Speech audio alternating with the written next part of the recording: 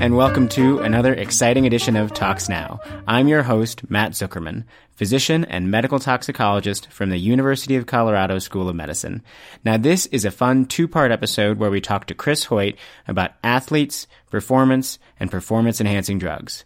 Now, before we begin part one, a quick disclaimer to satisfy the lawyers. It's hard to talk about performance-enhancing drugs without naming names. And so we do. Some pretty famous names. But we should say that all of the cases discussed are alleged. We have not reviewed the individual cases or medical files, have not provided care to anyone mentioned, and are only using specific athletes as examples of alleged uses of performance-enhancing drugs. So I guess what I'm trying to say is, please don't sue me. Now, many of these stories are already in the popular press, so should not be a surprise here. And with that done, let's jump into the first part of our interview with Chris.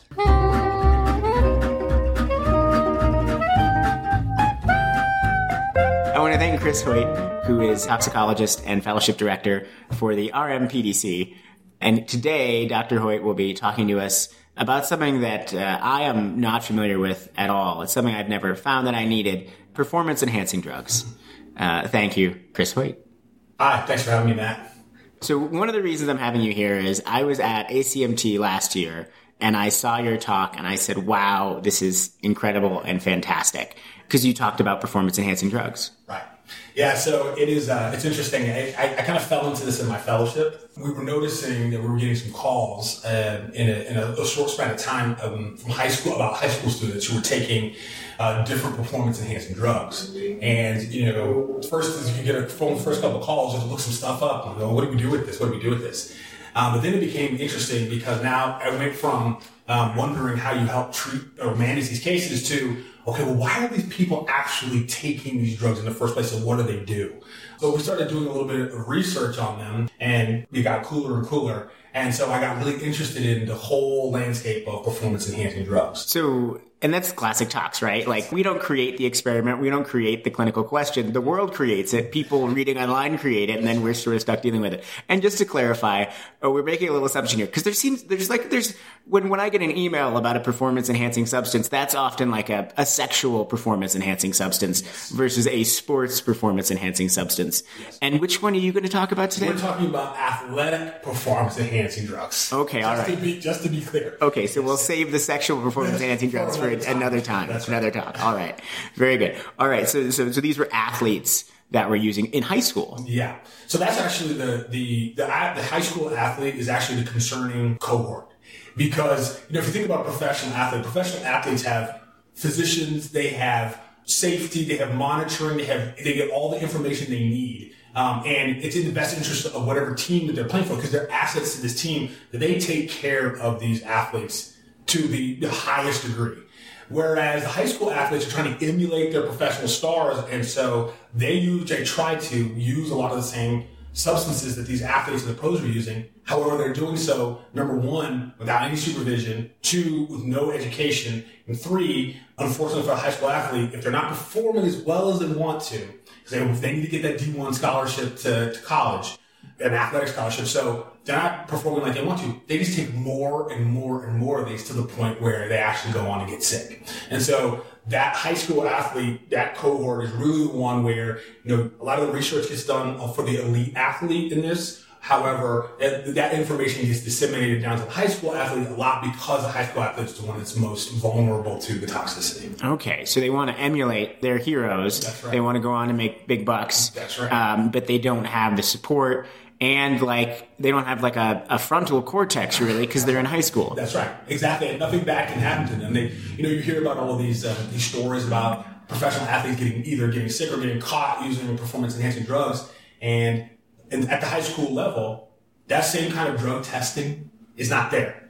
And so a lot of the high school athletes don't think that anything bad can happen to them, because you don't really hear about professional athletes except for cycling. Cycling is a different story, but in the NFL or in NBA, you don't hear about these professional athletes really getting all that sick from the performance-enhancing drugs that they use. But in high school, the high school athlete's a different story, again, because there are not these breaks if you will, out there to make sure they're not going to get sick from this. So there are these stories about these kids taking all sorts of different things and getting sick. Okay, right. And so I think the first drug class we think of when we think of performance enhancers, everyone's seen the after-school special about Jimmy using roids. Yes. And then getting angry. That's and it's like, what's wrong with you, Jimmy? Mm-hmm. And you're all of a sudden you're jacked and you have acne and small testicles. That's right. Okay. Yes. That's by far and away the most, in mind share of the public, anabolic steroids or androgenic steroids are, the one that everyone thinks of when they think of a high school athlete. There was a summer where Mark McGwire and Sammy Sosa. Mark McGwire played for the St. Louis Cardinals. Sammy Sosa played for the Chicago Cubs. Both of these guys hit over 60 home runs, and that hadn't been done. So Roger Maris previously had the record for home runs in a year, which was 61. One summer, Sammy Sosa and Mark McGwire both hit over that number, just the two of them in the same year. And when you look at their before and after pictures, when they came in the league and that year, both of them had gotten extraordinarily bigger. So there was a lot of speculation as to whether or not these guys were using performance-enhancing drugs. And, of course, there was an investigation into it. Both of the guys said they never used it. They didn't use it. They were just on the paleo diet. That's right. That's exactly right. Just protein shakes. That's all they used, protein shakes, they said. And it came out to be that they both were using androgenic, anabolic steroids during that particular time. That's why they got so big, and both of them go on to break Roger Maris's record, which stood for a long, long period of time until that year. Okay, so anabolic steroids, the metabolism of steroids is really kind of interesting to me, which also affects the regulation of steroids in terms of precursors and parent compounds and actual products. So in the end, it came out that they were, do we know exactly what type of steroid they were using? So Mark McGwire was using androstenedione, was the steroid that he was using. And the key is that androstenedione at that time as a steroid was not illegal. The steroid he was using was not on the list. However, if you give someone androstenedione, downstream metabolism takes it downstream to testosterone. So it's smart. It's an intelligent way of boosting the concentrations of testosterone in your body. And so that's what he was using. He was using androstenedione, which is just an upstream precursor to testosterone. And testosterone is good because it leads to increased muscle mass, fat catabolism. Yeah. So it's anabolic in that, it's building muscle mass. It also helps you because now you're building more lean muscle mass. You end up burning, it's like a factory. And so you end up burning a whole lot more fat. And you gain weight, obviously. You gain weight using this because you have much more lean muscle present. And so that's the primary reason why athletes use testosterone. Okay, but you become kind of like a teenager with the acne and the mood swings with the increased testosterone. That's exactly right. And then the body loves to take testosterone and play a little joke on you. And then all of a sudden... Testicular atrophy is a side effect of taking steroids. And that's because of the downregulation of the sex hormone stimulant. Right. What is it? It's the... Not GnRH, no. So you mean FSH-LH? Yeah. Yeah, so FSH-LH, and actually, we'll talk about GnRH later. Okay. And there is an axis where GnRH is actually affected also. But the biggest thing is, the testicles make less. There's testosterone present, so there's a feedback loop. There is less sex hormones being produced by the testicle, and so therefore you get atrophy. Okay. There's ways around that now that athletes have gotten smart. So GnRH, for example, a lot of athletes take GnRH and testosterone together because GnRH helps prevent the testicular atrophy that you get. Okay. And then when the body has an excess of testosterone can be a precursor for estrogen. Correct. So it converts some of it to estrogen, and then you get the man boobs. That's exactly right. So you can get some gynecomastia as well from that. Yeah. That was in, Fight Club. That wasn't Fight Club. Bob had bitch tits. That's right. That's exactly right. You can see that in Fight Club. Right. Mm-hmm. You have Meatloaf crying about how they give that stuff to horses. It's a great movie. But it's a fantastic movie. Helena Bonham Carter is highly underrated in that role. But, right. So that's the classic thing. And you're taking, usually athletes are taking not a little bit extra. It's not a 20% testosterone supplement. No. Most athletes, I hate to say this, but go for broke. Meaning they don't want to just gain a little bit of muscle mass. They want to be big. Especially high school football players are not taking it just to see some change in definition. They're actually doing it for two reasons. One is to obviously get much stronger than they were, and also to gain weight. Okay. So there's a weight issue, of course, with football, playing Division I football, and a lot of high school athletes take it for that reason. And so, but then in terms of adverse effects, so there could be mood changes, and then isn't some cardiovascular risk. So as you mentioned before, there's where the quote roid rage that happens. There is, you get acne as well. And the other thing is the two biggest organs that are problems are one, you get this, even though there's conflicting evidence on this, but there's a risk for concentric necrosis of the heart. So long-time testosterone users are at risk of getting kind of this fibrous band on the heart, concentric around the heart, and puts the heart at risk for all sorts of different events, but MI and other things are on the list for that. So it's cardiovascular disease is one. And the other thing is you can get a hepatic injury from steroids and taking too much testosterone. People talk about all the time the hepatic sinusoidal hemorrhages that you can get, which does happen, but you can get overall some dysfunction as well. And that's like a pathologic diagnosis. If you look at the liver slices, there will be these almost like sinusoids that are just filled with blood. That's correct. Yeah. Steroid myopathy with the performance enhancing or no? It depends. So it actually depends on how you cycle your steroids. So there's actually a regimen that athletes go on to prevent some of the things like you talked about, and where instead of just taking huge hits of it at a time, you actually vary your doses based on a schedule of days, so you can try to prevent some of that, some of the muscle injury that you can get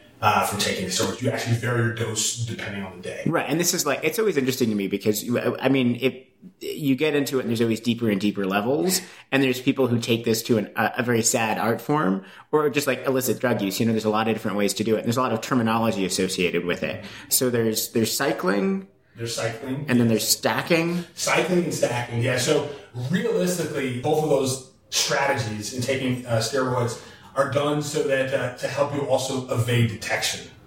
So what you'll do is you'll cycle your steroid. So if you know that you have a drug test coming up, what you can do is you can actually take your steroids on certain days, so that when it comes time to take your drug test, that your probability of testing negative is much higher.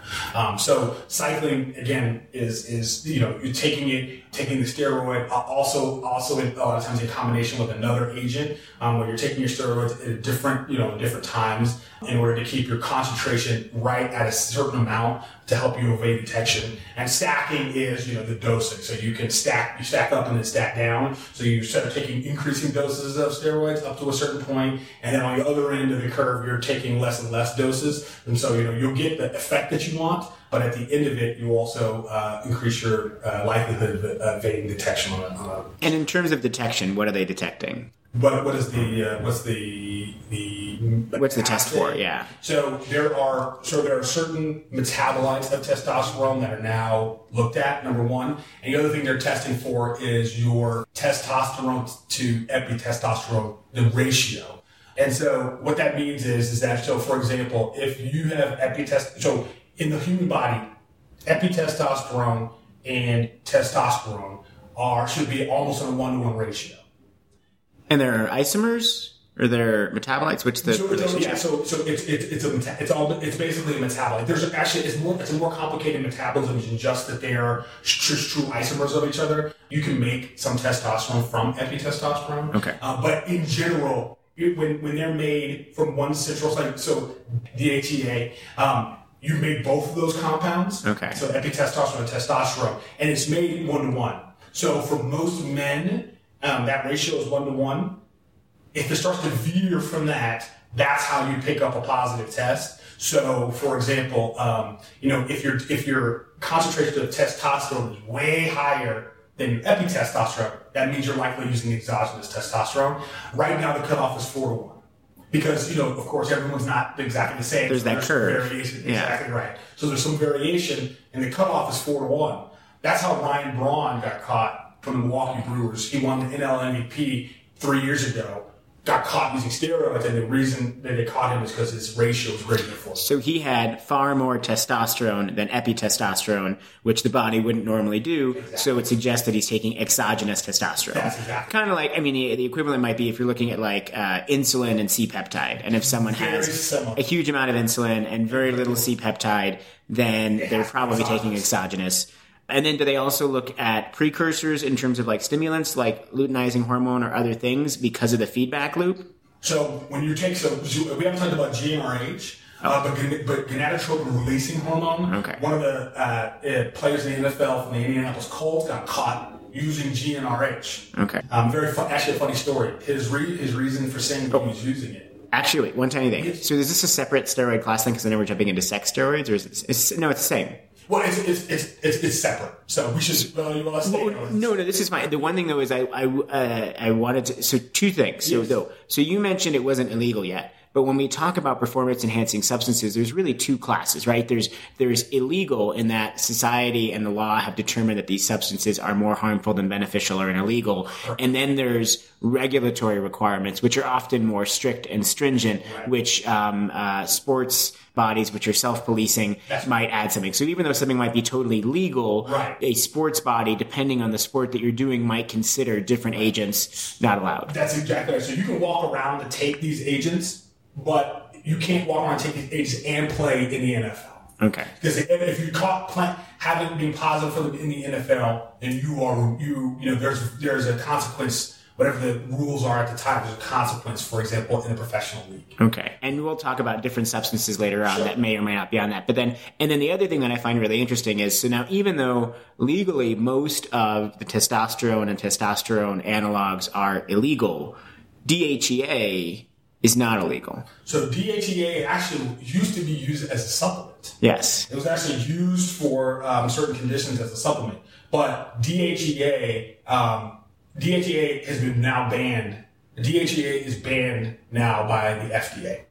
But it's technically considered, I thought, a nutritional supplement. So even though, it was that it was out there, and then it was only by prescription because it was a substance, and then it was banned, but then it was determined that it was a supplement. And if it's a supplement, then it has different rules. So you can walk into GNC and buy DHEA. That's correct. So in saying that, in the circuitous, the way that this happened is that you're right. As a supplement, there's a regulation in 1994 where if you are a supplement before that year, if you've been on the market, then the regulation of those supplements is different than they are for something today.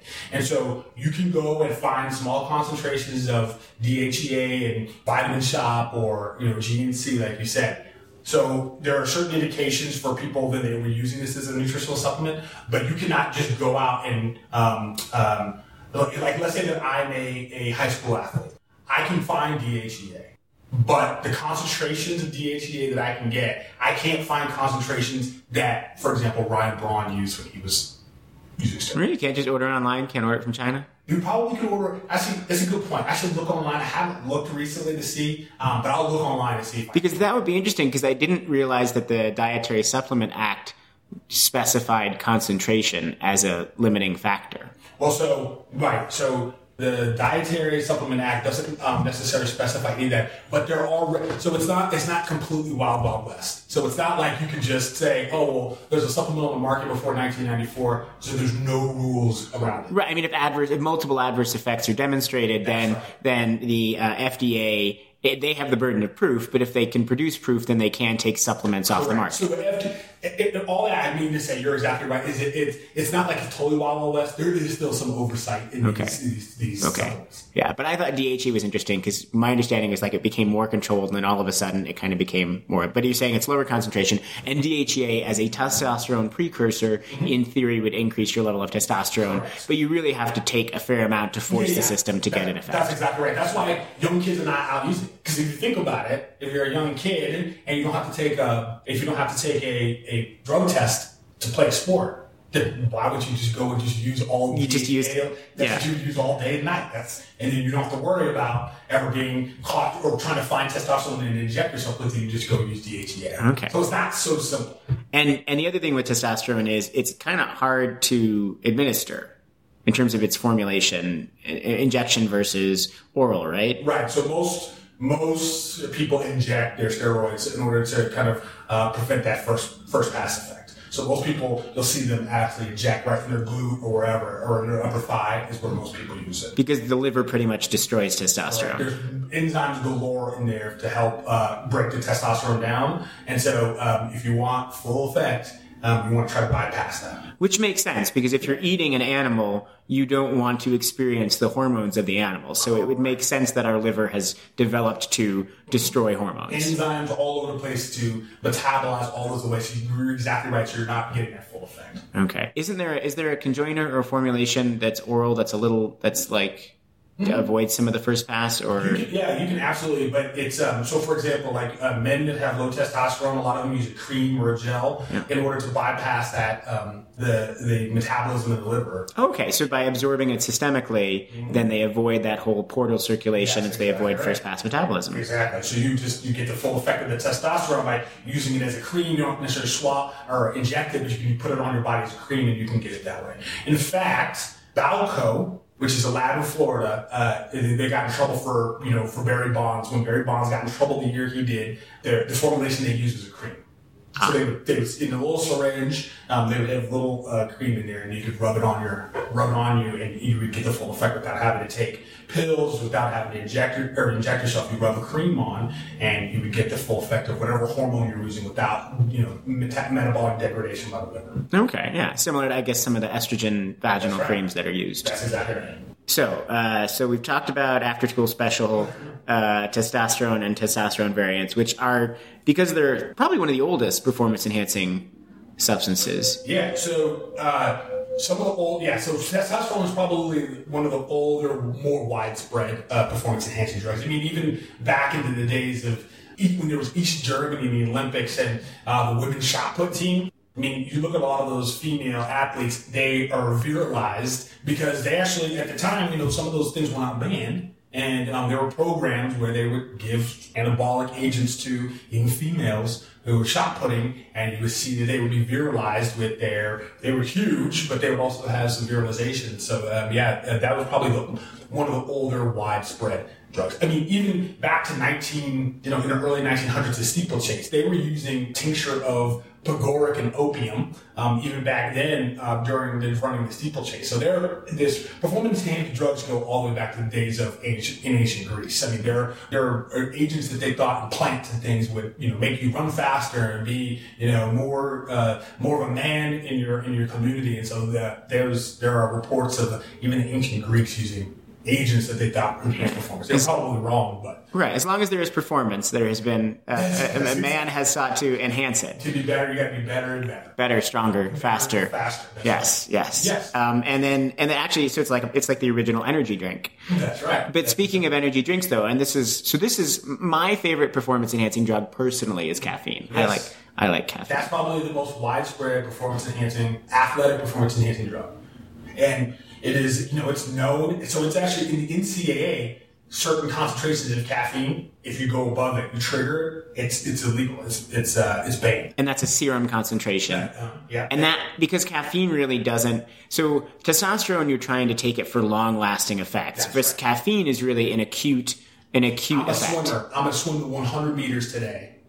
I'm going to go sit in the back and I'm going to drink as much caffeine as I can without bumping up over the limit, so I get that burst that I need for my acute, fast twitch event. It's not for a marathon runner. It's not for a cross-country skier. It's for the 100-meter sprint. It's for, a person who's going to go do something very quickly like a swimmer or for weightlifting, any kind of acute increase metabolism needed activity, caffeine has been shown to be performance enhancing. Absolutely. And honestly, even just test taking, like mentally, caffeine is a focuser. High school students have taken it all around the country now. NoDoz is a popular caffeinated formulation of a pill you can take. I once took a couple NoDoz in college, and I was so tolerant and so tired, I went right to sleep. So there is something to be said for tolerance. So caffeine, along with theophylline and all the methylxanthines, so those classically increase levels of cyclic AMP. Correct. That's the signal transduction is that they increase concentrations of cyclic AMP and phosphokinase A, and what you get is that you get a boost. It's known the cyclic AMP. You get a boost of energy through various mechanisms of release of ATP. You get a boost of energy, and that's why people use it. Okay. However, in overdose or in toxicity, classically, I think the classic teaching is you vomit. Like true methylxanthine toxicity, you vomit. If you don't vomit, you probably don't have methylxanthine toxicity. Okay. But also anyone who's taken a lot of caffeine and felt jittery, you'll get those sympathomimetic effects of the tachycardia, the diaphoresis. In severe forms, I've seen kids who have taken a bunch of caffeine and had seizures. Mm-hmm. Usually, probably people who are at risk for seizure to begin with, but certainly that just like any kind of sympathomimetic toxicity, you'll see some of that. Correct. That's correct. Yeah. So that's, you'll see, especially again, a high school athlete who doesn't know better, who's about to run the 200, who will sit there and drink. There's a case. It's interesting. It's in the literature. There's a case of a kid who decided to do two things before a high school 100 meter at their high school. They decided to drink an energy drink due to its caffeine and its guarana. The bull vitamins. Like that's why it's called Red Bull, is because they used to get some of the guanine and other things. In theory, it's in high concentrations in the bile of bulls. Right. Now they don't get it from there. Now it's just a marketing play. Right. But now, exactly right. So now it's all synthetically made. Yeah. But there's a kid who took a ton of energy drink and drank vodka right before going out and running the 200. And this kid ran the 200 and he syncops during the race. They bring him in. He's in full-on rest. They perform ACLS and get him back. But the kid's creatinine was 8 or 10 or something very high. They had to perform emergent dialysis. I can't remember if he had an electrolyte problem, but the caffeine is as accessible as any performance-enhancing drug. And so high school students and athletes across America are using it to enhance athletic performance for those reasons. No, that's good. And I think in moderate doses, so first of all, kids never need to have caffeine. That's the one thing. Like there's no nutritional requirement for a child to have caffeine ever. So realistically, children never need caffeine. That being said, in moderate doses, because this always gets me, like somebody will be like, oh, I'm quit coffee. I'm not going to drink coffee anymore. I'm off caffeine. I think that's great if you want to, but people talk about it like they quit smoking. But smoking has been associated with horrible health effects. Yeah. Caffeine in moderate doses does not have severe toxicity or long-term effects as far as I know of. I agree. Momentary, maybe short-term increase in blood pressure, heart rate that are non-significant. A little bit of tremor. That's it. Right. I agree with you 100%. There is basically no toxicity. Good. No severe toxicity. Right, exactly. Yeah. That being said, though, as you mentioned, anything worth doing is worth overdoing. That's right. And athletes who take a ton of caffeine, and now it's available in so many forms. So if you wanted to abuse it, you could always get like powdered or pharmaceutical grade. But now with little, 2 ounces or 1 ounce of an energy drink, along with some coffee, along with some no-dose, like you can have massive quantities of caffeine. Absolutely. And that can lead to toxicity. And I think what a lot of people don't realize is most of the supplements that promise increased energy have some form of caffeine or some form of equivalent or stimulant in them. And that's why I think it was in Australia, New Zealand, Hawaii also. There's the performance enhancing agents that are supposed to be natural, but they often have sort of amphetamine-like drugs. Guarana, for example, that is exactly right. Been associated with rhabdo and liver failure and liver injury. So whenever I see in the ED, if I get someone who comes in and they either have palpitations or they have a weird effect, and in young people, it's usually either tox or nothing. I always say, you're taking something, and they'll say, oh, I'm on a protein shake. And I always have to say, is it just a protein shake or is it like a protein plus energy? Or a meal supplement? Or meal supplement, That's right. Because even if it's all natural, it usually just has variations of the form of stimulant in it. Yeah. That's exactly right. And it's funny because a lot of people don't know it when they're taking it. They just go to GNC and like you said, they see supplement of some sort. They take it. They say, oh, well, here it is. This is a workout supplement.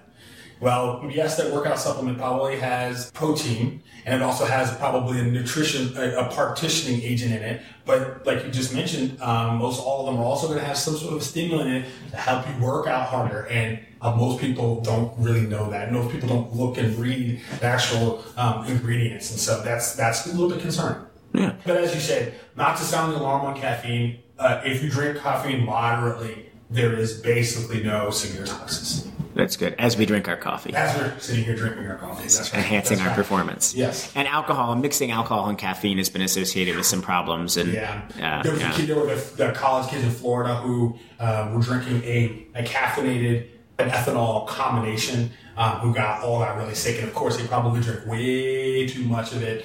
And so they got really sick. So that's been a problem also. I haven't heard any recent horrible cases. I'm sure they're out there. But that's a bad combo. Yeah. Okay. And so we've talked about testosterone. We've talked about my favorite sort of caffeine and just kind of stimulants. I think, what did they used to give to the pilots during the war? Amphetamine? It was amphetamine derivatives. Mm-hmm. And the pilots were able to fly longer, faster, stay more focused. They may have gone a little psychotic, but they were.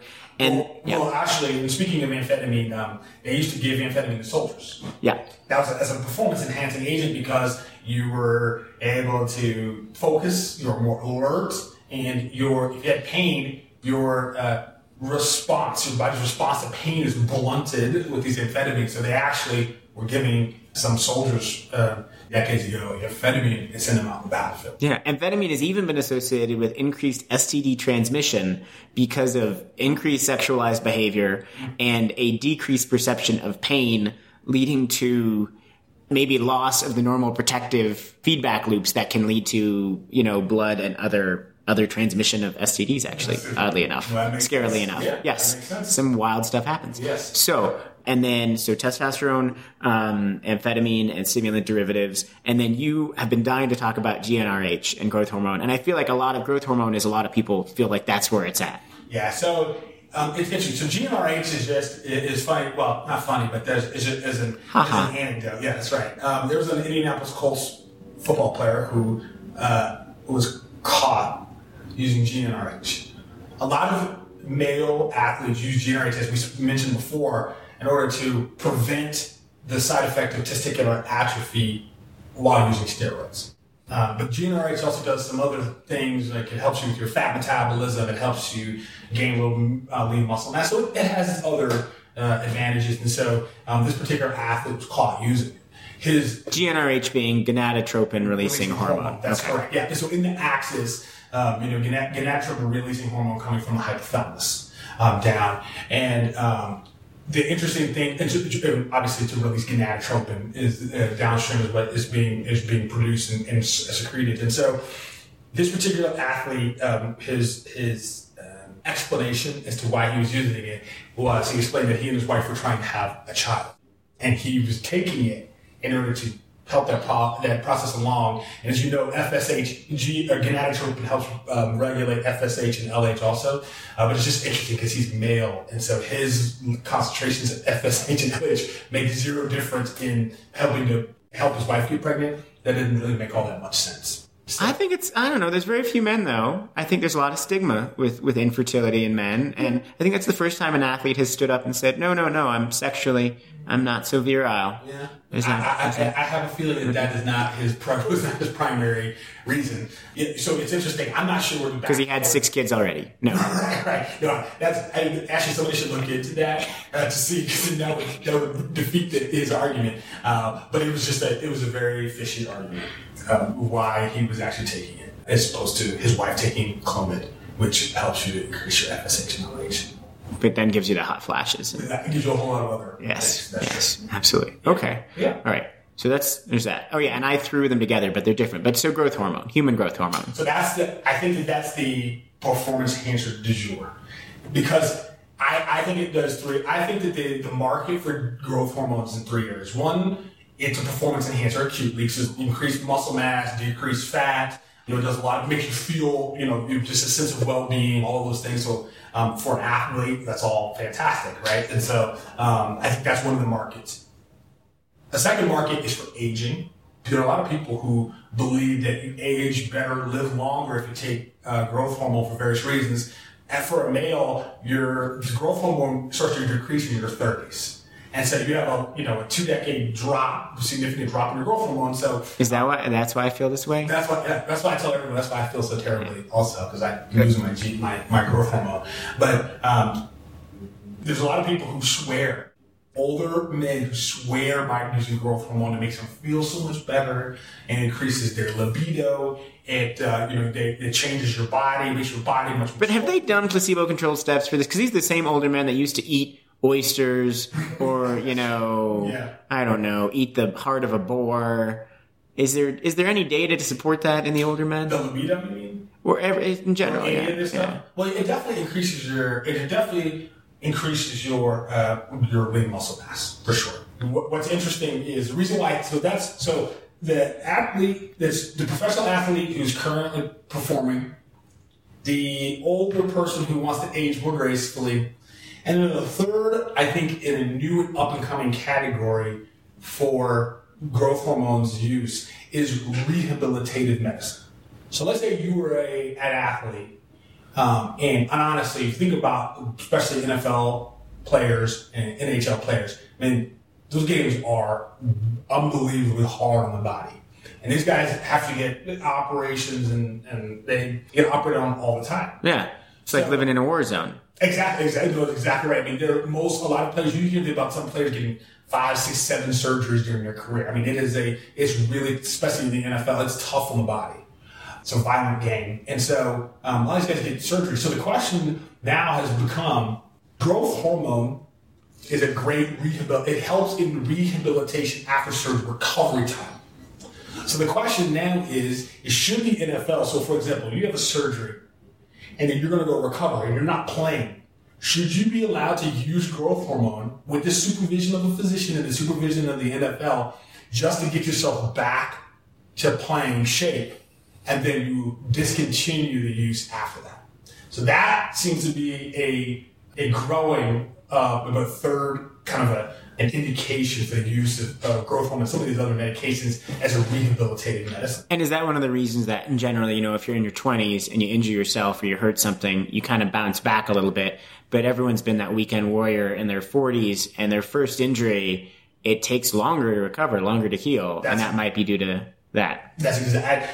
A lot of people believe that is exactly the reason why a 20-year-old will recover in 3 days from something, but it would take a 50-year-old 3 weeks to recover from the same injury, and that the decreased levels of growth hormone is one problem, and I'm sure that a complex interactions of other hormones and things in their body, and with that reduction in them, makes it hard for them to recover. So do you see, like in the future, like a silver NFL, like of senior citizen players, like bionic warriors who just no, probably not that, but I do foresee giving these guys every advantage to get back in the game. So even if it's using growth hormone with supervised dosing by a physician that's overseen by the NFL, I do see that being an option. I'm not saying that that's the right way, but I think that the NFL and some of these other sports leagues may just want to look at it. And you've talked about taking growth hormone, although what I also love is, my understanding is that one of the reasons for the popularity of GHB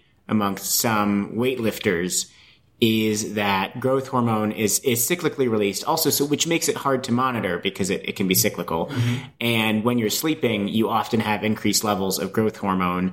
And this has led to the idea that sort of sleeping more, which is true, sleeping more is good for you. Absolutely. But if you take something like GHB, which is GABAergic and essentially knocks you out, that it can lead to increased muscle mass. That's right. Because so GHB helps you to regulate your REM sleep. And during REM sleep, you get a large release of growth hormone in your body.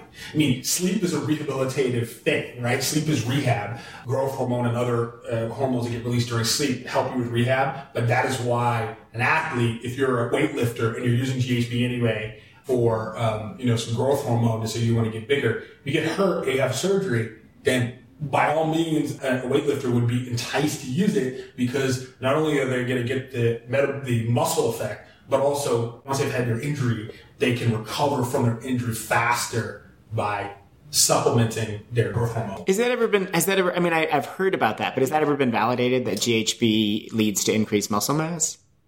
I know it as the tale, as the old wives' tale, but I didn't know if there was any data to back it up. Well, I can tell you that if you look anecdotally in the past, a lot of very large weightlifters have sworn by will come out in context and have sworn by the use of GHB during their powerlifting days in order to gain muscle mass. Or because GHB is illegal, they'll sometimes take the precursor. Yeah, you take 2,4-butanediol. Yeah, 1,4-butanediol is one of the precursors to GHB, so you can take that and make more GHB. So yes, you can do that as well.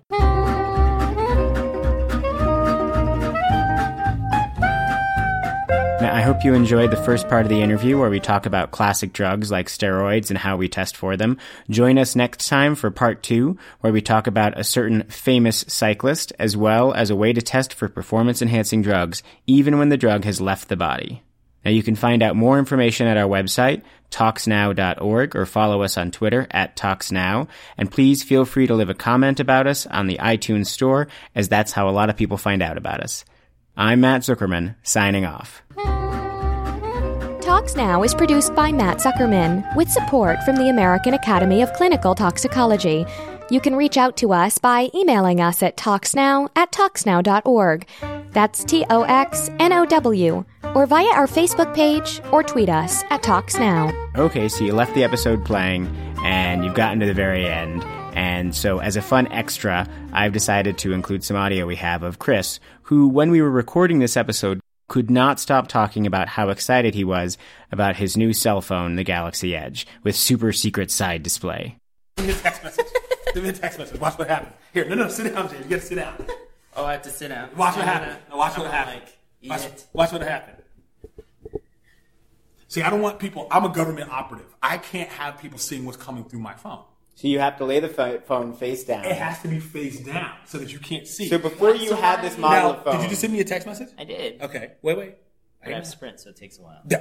Somebody's texting me. Why does that matter? Because it's face down, so you can't see who is texting you or any content, but yet you are notified. But if you weren't looking at it, you would have missed it. Yeah, but no, that's the point. That's exactly the point. It's the same thing as if you had your phone up. If you weren't looking at the phone, you would have missed it anyway. So why can't you just have the phone up? So what's because the I'm an important human being. I cannot let you and James see the But important... But why can't it just say you got a text? When Barack Obama is texting me, you guys cannot know that he's texting is that true? Is that to what ask happens? me about foreign affairs and things. You have no idea what I wrote.